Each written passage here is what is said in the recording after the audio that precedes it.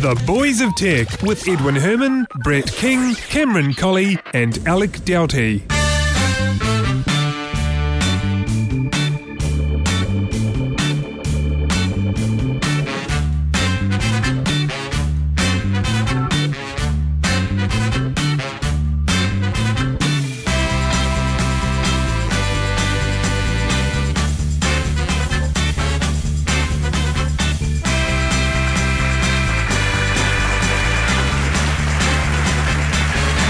Yes, thank you very much indeed, and welcome to episode 129 of The Boys of Tech for Monday, 15th of August 2011. I'd like to welcome, as usual, to the panel, Brett King. Welcome along, Brett. Howdy. And how was your week just been, Brett? Pretty good. Do you realise today, 15th of August, is Indian Independence Day? Really? It is. I did not know that. I have not been on Wikipedia today, so... It's just one I happen to remember. We actually also do have a guest panellist this week. He's an independent writer and journalist with decades of experience under his belt, despite looking barely over 25. He currently writes for Inside History magazine and does regular technology pieces for the New Zealand Herald. He's also a director at Creative Tech, which we'll talk about in just a moment. And on top of all that, he's the owner and operator of the MacNZ website. That's mac-nz.com. In the past, he's been a musician, a trainer, and a camera operator, and some of you may also remember him as the former editor of Mac Guide magazine. I'd like to welcome on the panel Mark Webster from Auckland, New Zealand. Hello, very nice to be here. It's very nice to have you on the show. And wasn't that an intro and a half? It was, yeah.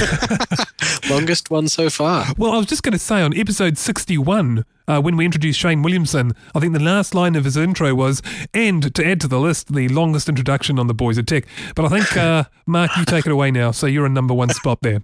Oh, yay. A very, very busy man. I don't know how you fit all of that into your week. It's not hard. I wanted to talk about, just very briefly, just ask you a little bit about Creative Tech because, look, I must admit, I didn't know about this until I looked at some of the other things you do.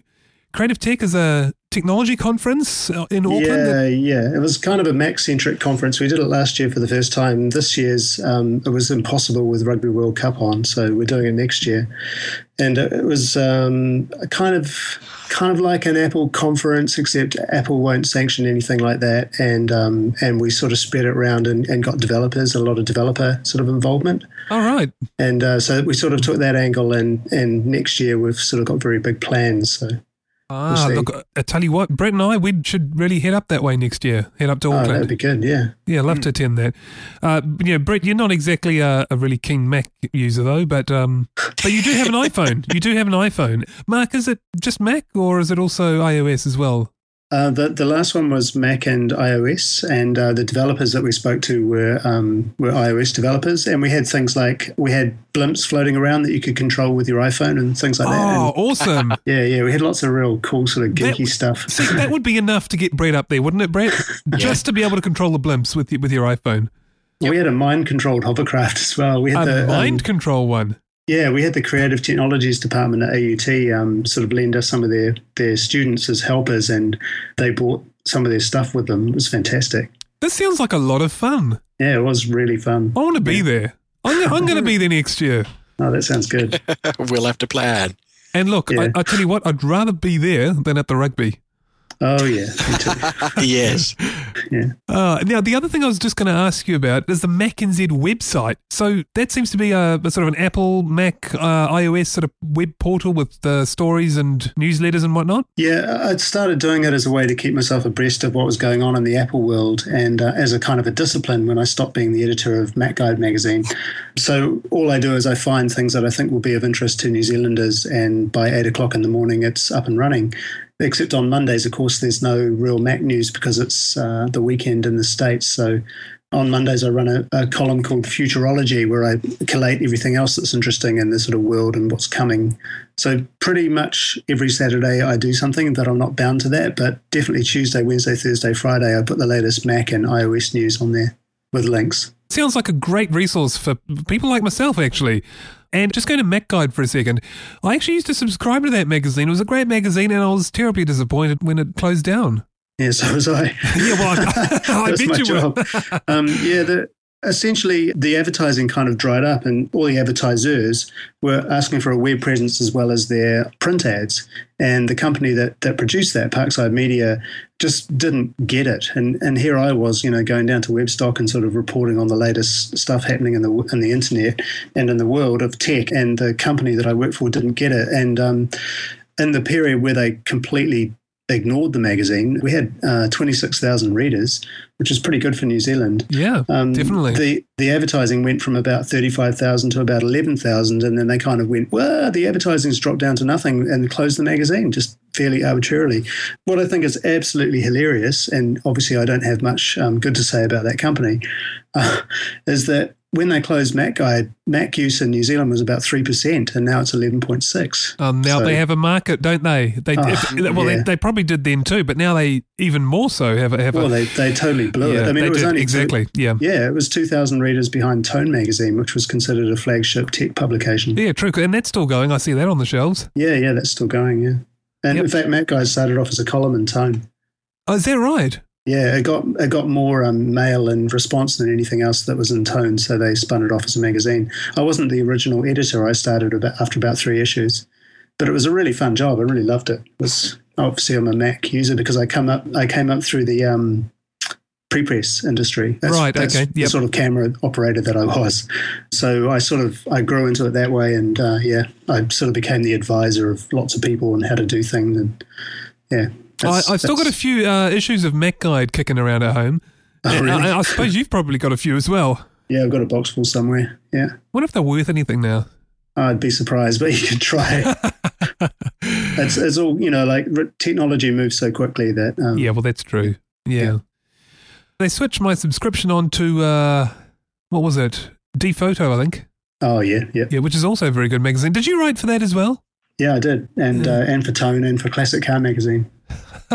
This is what I'm saying. Where do you find the time?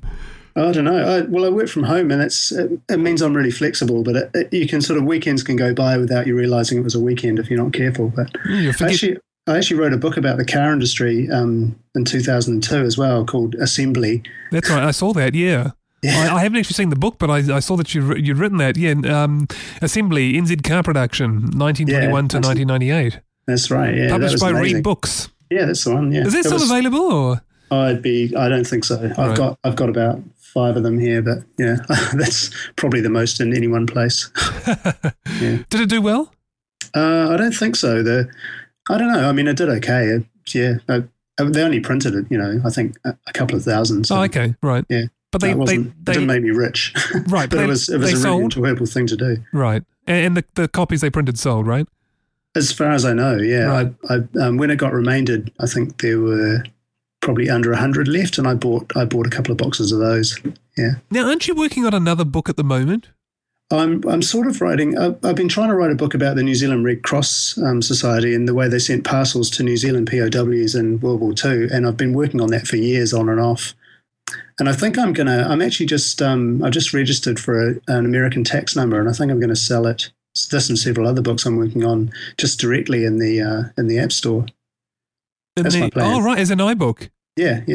Because I can't be bothered trying to. And I'm probably shooting myself in the foot if anyone's listening that might be interested. But it's kind of hard negotiating with the companies that publish books, and they don't kind of get that print is dying and that digital is actually quite easy and doable and incredibly cost effective. The last time I had a conversation with a publisher, they were saying, it costs $10,000 to produce an iBook, and I'm like, what? I could do it in a week, for a minuscule amount compared to that. That's you're not keeping up. Things have moved on. But are they in another world, do you think? Oh, totally in another world. They just and the world that they are in is dying. They can either move on and embrace what's coming because it's pretty exciting, or they can just sit there and bemoan the fact that we're not reading books anymore. It's up to them. Now, Brett and I have talked about this before, actually, and you know what though, it's hard to beat though. The feel of pulp, ink on pulp, curled up on the couch and reading a book. It's not quite the same, with a digital screen. But having said that, there are a number of books that I would only buy electronically. Yeah. But there are It some. depends on the book. Yeah, exactly. It does. It depends on what it is and how you're reading it. But there are some that I just would much prefer the hard copy. For sure. And I say that all the time. I'd much rather read a magazine or a newspaper or a book. Do I do it? Hardly at all. And, in fact, I'm just not doing it. I buy a book and read a history book every now and again just to make myself read a book. And it is a real pleasure. But in my day, I'm reading constantly on an iPad or my iPhone or on my Mac. That's just the way it is. And, I've just got used to it, I guess, and everybody else will as well. And especially if you're mobile, if you're traveling a lot, I mean, it's no contest, really. No, that's right. And also, I mean, even the Herald, I'm not employed by the Herald. I just submit my blog and bill them at the end of the month. But the Herald app, I mean, I really love having those stories show up with color pictures and occasionally movies and everything else. I mean, it's unbeatable. They don't put my blog on there, which is a shame. But no. No, I've actually compared. I've compared the Herald app and the Stuff app. Yeah. And the Herald is by far is a lot better. It's a lot more usable. I must admit, I read the Stuff app as well, and I also read the Independent, which is quite a good English newspaper with quite a good iPhone app. Yeah, okay. I haven't seen the app for that, but that's good. All right, shall we kick off the show and talk about our technology stories in the week just been? Just want to kick off with a story about a guy who's had a MacBook Pro stolen, a guy by the name of Scott Trickett in Melbourne. And this is one of these stories that every now and again pops up, and it's about a device being stolen and eventually the person, to some degree, being able to track down the user because they've got some software, either some tracking software or some other software that logs location or IP addresses. And this is very much a case of that. So his MacBook Pro was in his car. His car got broken into, and of course the MacBook Pro was stolen. But he had the Log Me In software. It's like a remote access tool, isn't it? Yeah, you can access your computer from a device or your computer from another computer or somebody else's computer from your computer. It's not really a tracking software at all. No, but it does happen, though, to log IP addresses, though, doesn't it? That's right. And in this case, he may have the IP address, but of course, it's the ISPs that hold the information that ties the IP address to a physical address. And it would have been good to have him on the show. In fact, we did invite him on the show. He's unfortunately not able to make it this week. But it would have been good to ask him about this, because in the articles that I've read, it seems like the police were really struggling with the fact that they have this IP address, and it really doesn't take a lot to go from there to a physical address, and you can just bust down the door and there's your guy that's probably still sitting at the laptop. Yeah. Talking about people not keeping up with technology again. Yeah, exactly. Well, it's also about them not keeping up with the interrelationships, because he's in New South Wales, or he's in Victoria. In Victoria. Melbourne. And the IP addresses that his MacBook has logged into originate somewhere in Queensland. So they've got the fact that they're different police in the different places. Yeah, and that makes it harder, doesn't it? Yeah, that make it harder, yeah. Yeah, interstate. And of course, here in New Zealand, we don't have that trouble, of course. We just have one police. One police force. Not one policeman or one police woman, but one police force. But yeah, you're right. And it just, it seemed frustrating, because I think for months they had this information, they had the IP address, and really it should have just been a overnight or within the week operation, turn up at the address and, catch them in the act. And surely those police departments do work together. Well, this is the thing. You'd think so. Yeah, you would think they would be able to communicate and coordinate some operation a lot quicker than several months later. There is now a news article out about it. And That's so right. whoever is that person in Queensland who goes, wait a minute, I stole this MacBook that I'm currently on from Melbourne. That's right. Maybe. I'm reading this article on my stolen MacBook. Yeah. Maybe I should find this software which I didn't uninstall and uninstall it so that they can stop tracking me. Well, it just goes to show, I mean, this is not the first of these stories. We've had similar ones on the show, and you probably read about them in the news. Well, the ones we usually talk about are successful. Yeah, that's right. Yeah. Well, maybe that's why this stands out now, because it's not, because he's using the appropriate, he's using software that's designed for this sort of finding information. He's used it novelly to get the IP addresses. Yeah. But then it's got a hold up. And that hold up is the basically the policing systems. It's probably the same in the Windows world, but there are quite a few apps for Macs that actually do a much better job of tracking your device than Log Me In. And I actually found a whole article about it at a blog called iHarder. So it's blog.iharder.net. There's an article about a whole lot of things you can put on your Mac to track it much more accurately. It's probably exactly the same in the Windows world. I don't know. Because some of them track, well, at least for the mobile devices, they will often record GPS coordinates as well, won't they? Yeah, that's a little bit. Well, they triangulate off the cell towers. It's not that accurate, but Find My iPhone. Oh, right. Yeah, they're only triangulating. But Find My iPhone is really accurate, like to within a few meters. Mm. And when iCloud comes out for Macs, it'll be on your device as well. A much more accurate system that you can use for free. So currently for iOS, the one we just talked about, does Apple provide that, or is that a third party? Yeah, it's a free app. Okay. Yeah, it's a free app from Apple. Yeah. And if you've got an iPhone, you should have it. You should. Yes. Does it have remote wipe? It does too, doesn't it? Yes, it does. Yeah. It has remote wipe as well. Excellent. Yeah, and you can just lock it, and yeah, it's pretty good. Yeah. I haven't had my iPhone stolen to try it, but but I hear it's pretty good. Now, on to something completely different. We haven't had a story like this, I think, on the show before. This is we about had stories like it, but just not from somebody quite as young. Quite as young, yeah. We're talking about a 10-year-old hacker, a girl too, isn't it? Yep. Yeah, that's right. 10-year-old girl apparently finds some security flaws in mobile games. Now, it all started because she was playing some sort of farming game. Yeah, they're basically farm sim games. They're little community sim games where you've got your little people running around planting seeds, and you wait for the seeds to grow, and they take a certain amount of time. Time-based. Yeah, it's all time-based. And now she wanted to, I think, grow some crops a little faster, and she's trying to find some loopholes. So she decides, well, what if I set my timer forward and, sort of as if you're sort of fast-forwarding through time. Now, it didn't let her do that, but she then thought, what if I disconnect from the network and do it, and then come back on the network? So by doing that, she was actually able to sort of fast-forward a little bit. But as a side thing to all of this, she found that there were some security holes that opened up as a result of doing that, some things that weren't tested in the game. Now, we don't know any of the details because they're under wraps at the moment. She's obviously done the responsible disclosure thing. She's presented her findings. She Sorry, you're spoke right. at the first DEF CON Kids, the kids convention within DEF CON. You're right. She did speak at DEF CON Kids. So we don't have the details, but isn't this amazing? She's found these exploits. We've got a 10-year-old hacker here.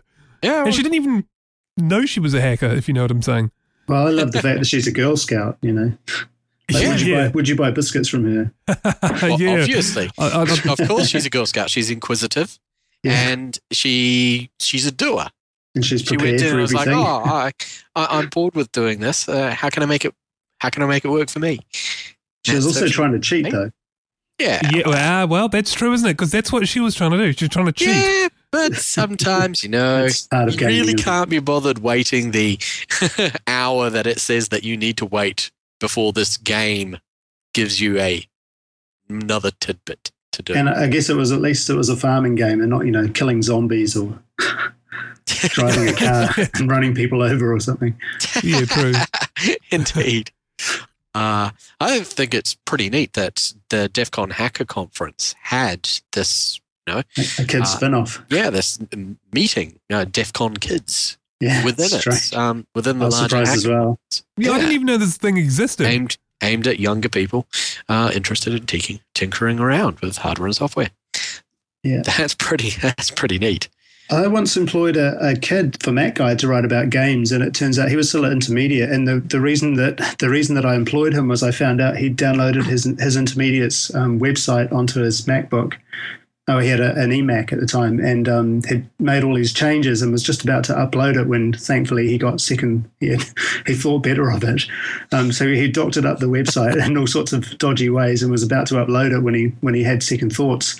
But when I heard about this, I was so impressed. I hired him as a games reviewer. So it can work in your favour. I actually remember that because you had a photo of him sitting at his eMac. That's right. Yeah, I remember that. Yeah.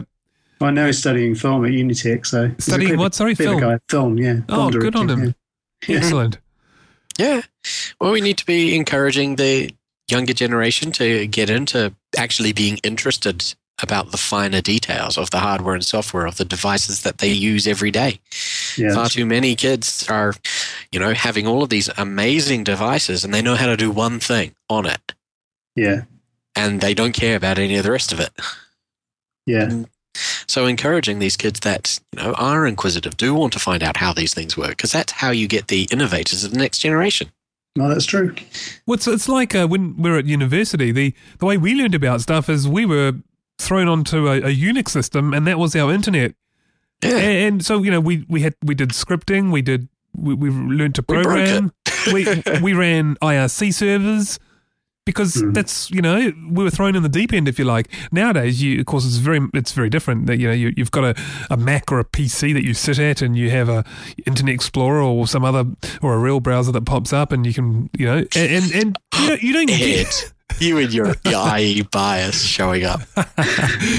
And, so it's good to, you got to encourage, you're right, Brett, you got to encourage, our youngsters to tinker and whatnot. Yeah. Let's talk about Facebook, because Facebook right now have been cracking down on people who create sites that end in book or that contain the word book. Wow. Because Like I thought book was a teachbook.com. generic term. Well, you see, that's exactly. Now, this is the question. Is the word Facebook a generic term, or is it a registrable trademark? What should it be? Well, You're talking about the English birdwatching site here, aren't you? Shagbook. yeah. It's about watching. I like the way you say, the seabirds. Yes, yeah, that's probably what it's about. No, I've got They do call birdwatchers twitchers in England. Do they? Yeah, I was there in May, and that's what they told me. I did not know that. Me neither. Fact for the week. But yes, no, you're right. So now this is the thing. There's been a number of cases where Facebook have caused others to back down, like teachbook.com and whatnot. But one of them is fighting this, and it's, as you mentioned, it's Shagbook. Shagbook say that Facebook have no right to tell them to change their name, and they're going to fight it by arguing that Facebook is a generic term. Now, that's kind of smart, I thought, because if you think about it, a Facebook, this is mostly a US term, but in the US, a Facebook is a generic thing. It's your yearbook. It's your year. Yeah, that's another word for it. Exactly. Now, I only knew this, though, because I watched The Social Network. So it had some factual content, you're saying? That's right. He was leaping through the Facebook of his university, and he said, wouldn't this be great if it was a website? Yep.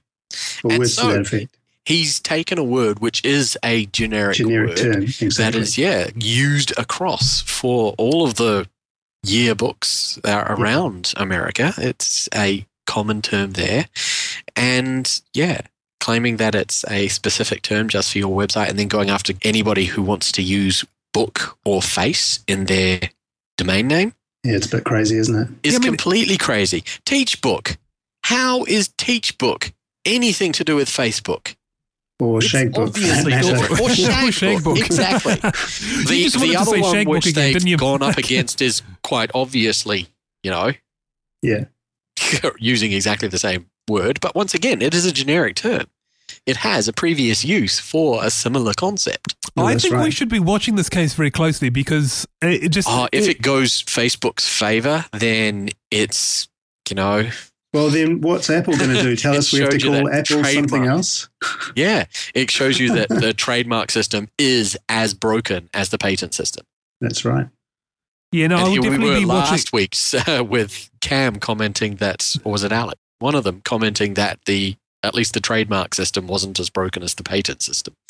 Yeah, I heard that. But all of these things, there are far too many are getting through where it's just such a generic term that they've used for their website, and then they're going after anybody else who's using a part of that term that they've decided to use, and that part is so absolutely fundamentally generic. Book, for crying out loud.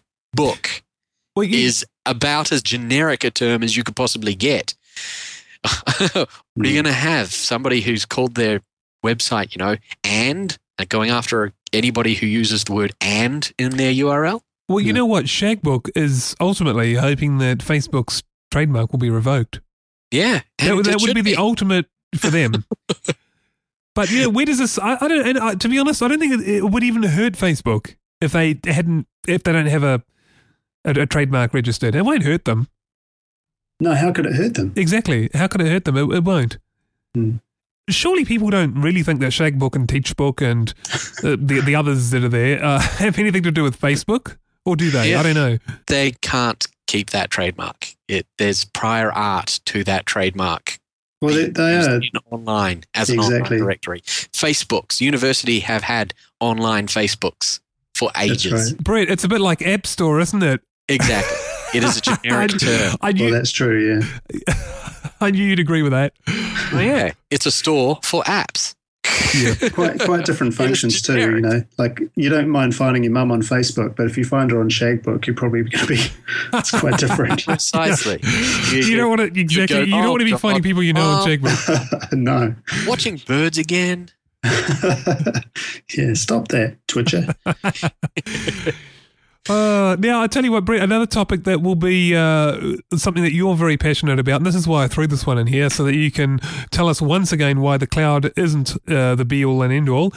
There's a story about Microsoft and Amazon cloud services being offline for a little while. No. We've had multi-millionaires. I haven't even finished the sentence and he's on off. stage, on television, on the internet, in the news, telling us that the cloud is there always. Holy cow, you mean I was right? Damn, where are my billions? Now, if that's not passion, I don't know what is. So yes, they've got a centre in Dublin, and that's where a lot of their cloud stuff is. It's spread across the world, of course, but they do have a major centre in Dublin. And they had some lightning strikes over that way, and that's what caused them to go offline. Well, So, there's some of them what for you about got. 24 hours. You have all of your cloud services in one spot, and then some other clouds came along and decided, hey, no, that's our name you're using. Yeah, We had that's it right. first. Oh, very good. Yeah. Very good Zap. analogy. But it won't happen again. I mean, lightning never hits the same place twice, Hey, right? but there you go. There's Unless a it's point. a really big metal building in a place that is commonly struck by lightning. You know the what? Sky Towers, I they tell you what. continuously- The best place to have a data center is on the Champs-Élysées because it's right next to the Eiffel Tower. Guess what's going to attract the lightning first? Exactly. That's a good point. It just goes to show you that I was right, Ed. I was right. The cloud is not there all the time. All it takes is a stiff breeze and your cloud has gone away. But having said that, some studies have shown that cloud services have a higher uptime than a lot of those provided by an in-house IT system. So that's going to hard to because they're argue not- against. They're not feeding their IT trolls enough. Yeah. Their IT trolls were fed enough, then those machines would be up all the time. Give them more Well- coffee. Give them more Coke. Wasn't the internet set up to have a network that would survive nuclear strikes? So Well, how come it's not bits of it surviving a would. lightning strike? Yeah, exactly. That was the whole idea, wasn't it? So Yeah. surely they spread around the cloud. But the thing that concerns me the most is that there's one cable connecting us to the world, and we've been known to have earthquakes before. Yeah. Yeah, well, yeah, actually, a woman big drop, digging for copper can knock a whole country out. Yes. Mind you, that's only some parts of the world. The but- internet is a fragile egg. Yeah, yeah. I feel very. And relying and putting everything on the internet is not the way. I agree with you. I'm very wary about having all of my data somewhere that where I don't know where it is. I mean, at the moment, I think Apple's built that huge server farm in America, but apparently, or the rumor is that they're building server farms all over the place. And I'm assuming there's one in Australia for us. But once again, we're connected to that by a cable for iCloud, of course. Yeah, see, I wouldn't use that as my primary storage. No, Any cloud service backup, would be. sure. Yep, yeah, absolutely. It'd be my backup.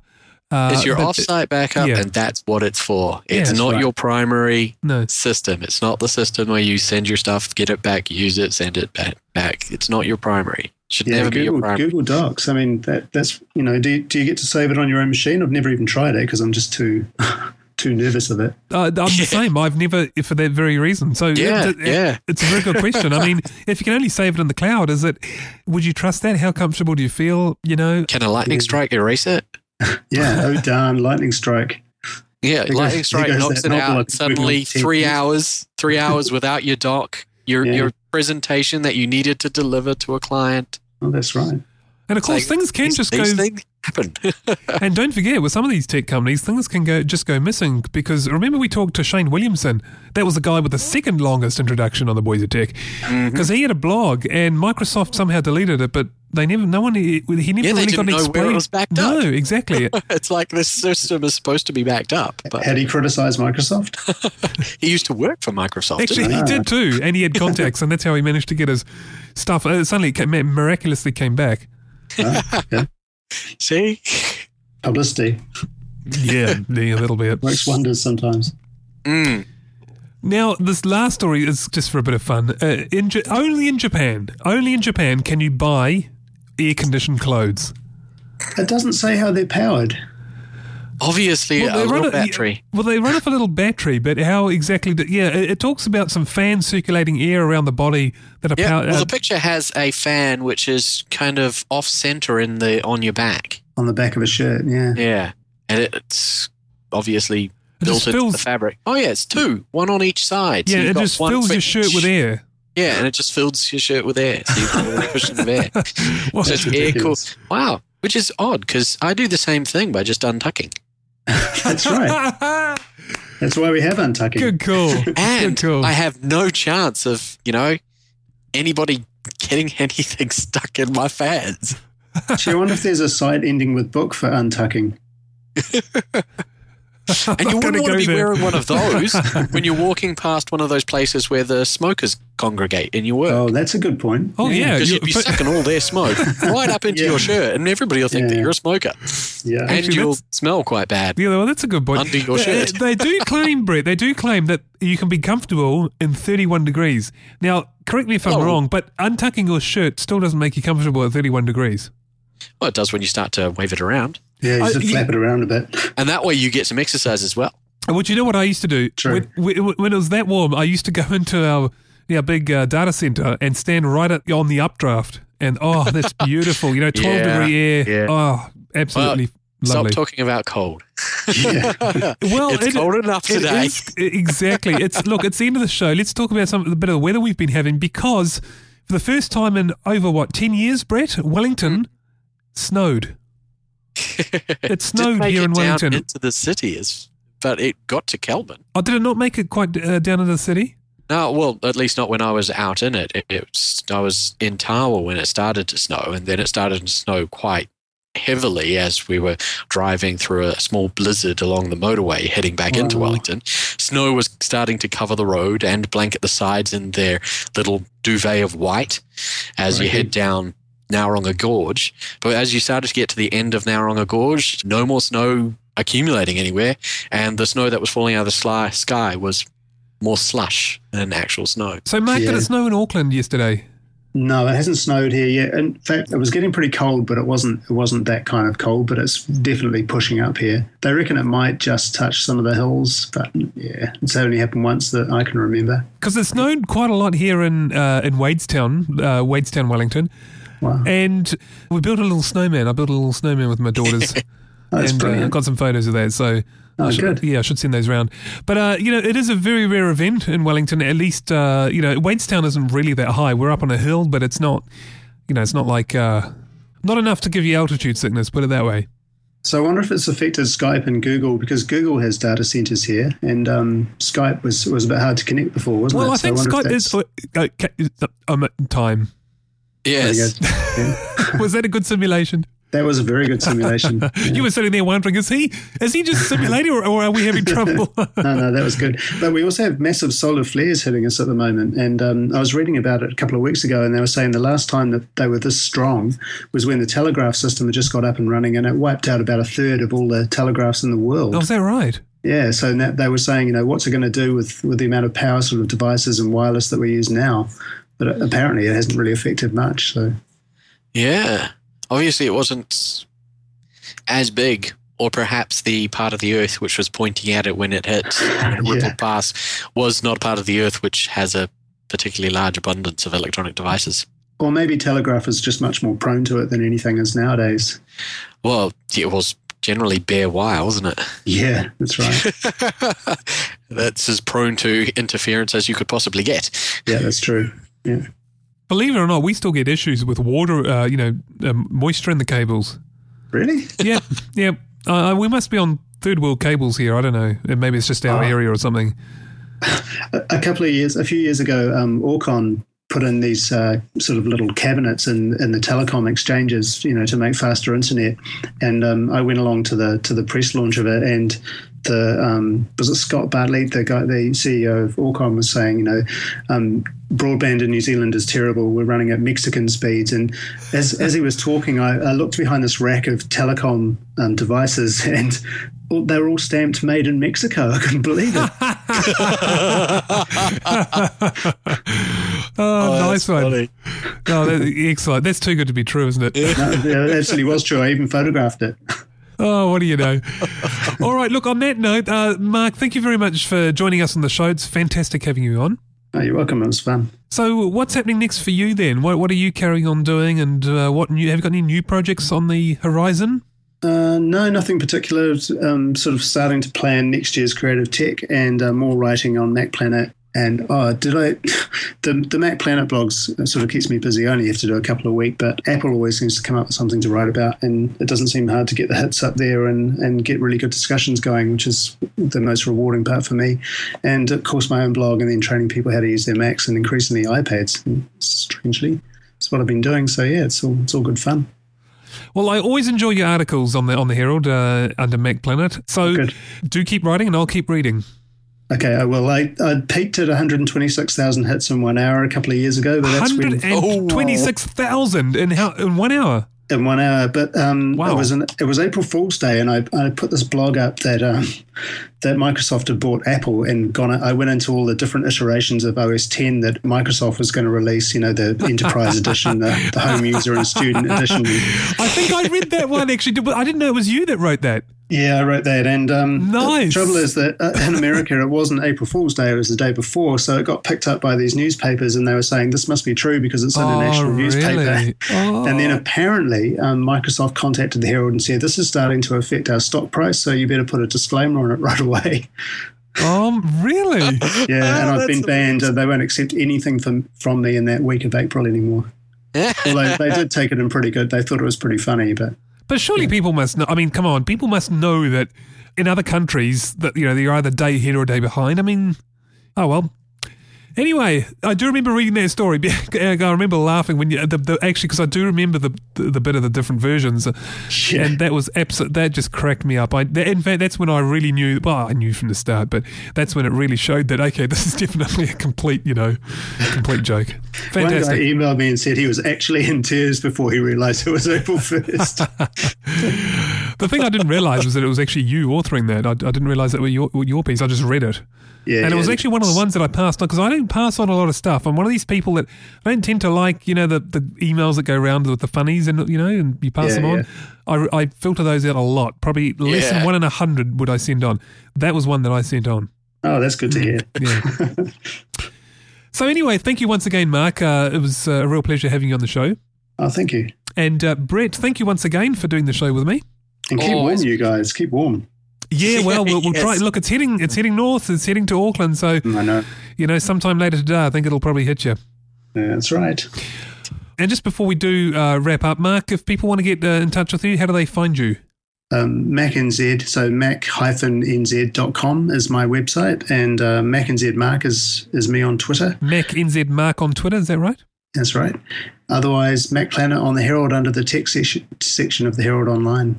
That's very easy to find. Yeah, nzherald.co.nz. That's right. Under Mac Planet. Excellent. Well, thank you once again. And that concludes episode 129 of New Zealand's longest running tech podcast. If you like the show, consider sending us a donation via PayPal. You can do that at our website, boysoftech.com. Until next week, take care, everyone. Keep warm if you're in the Southern Hemisphere. Goodbye. Bye-bye. Bye.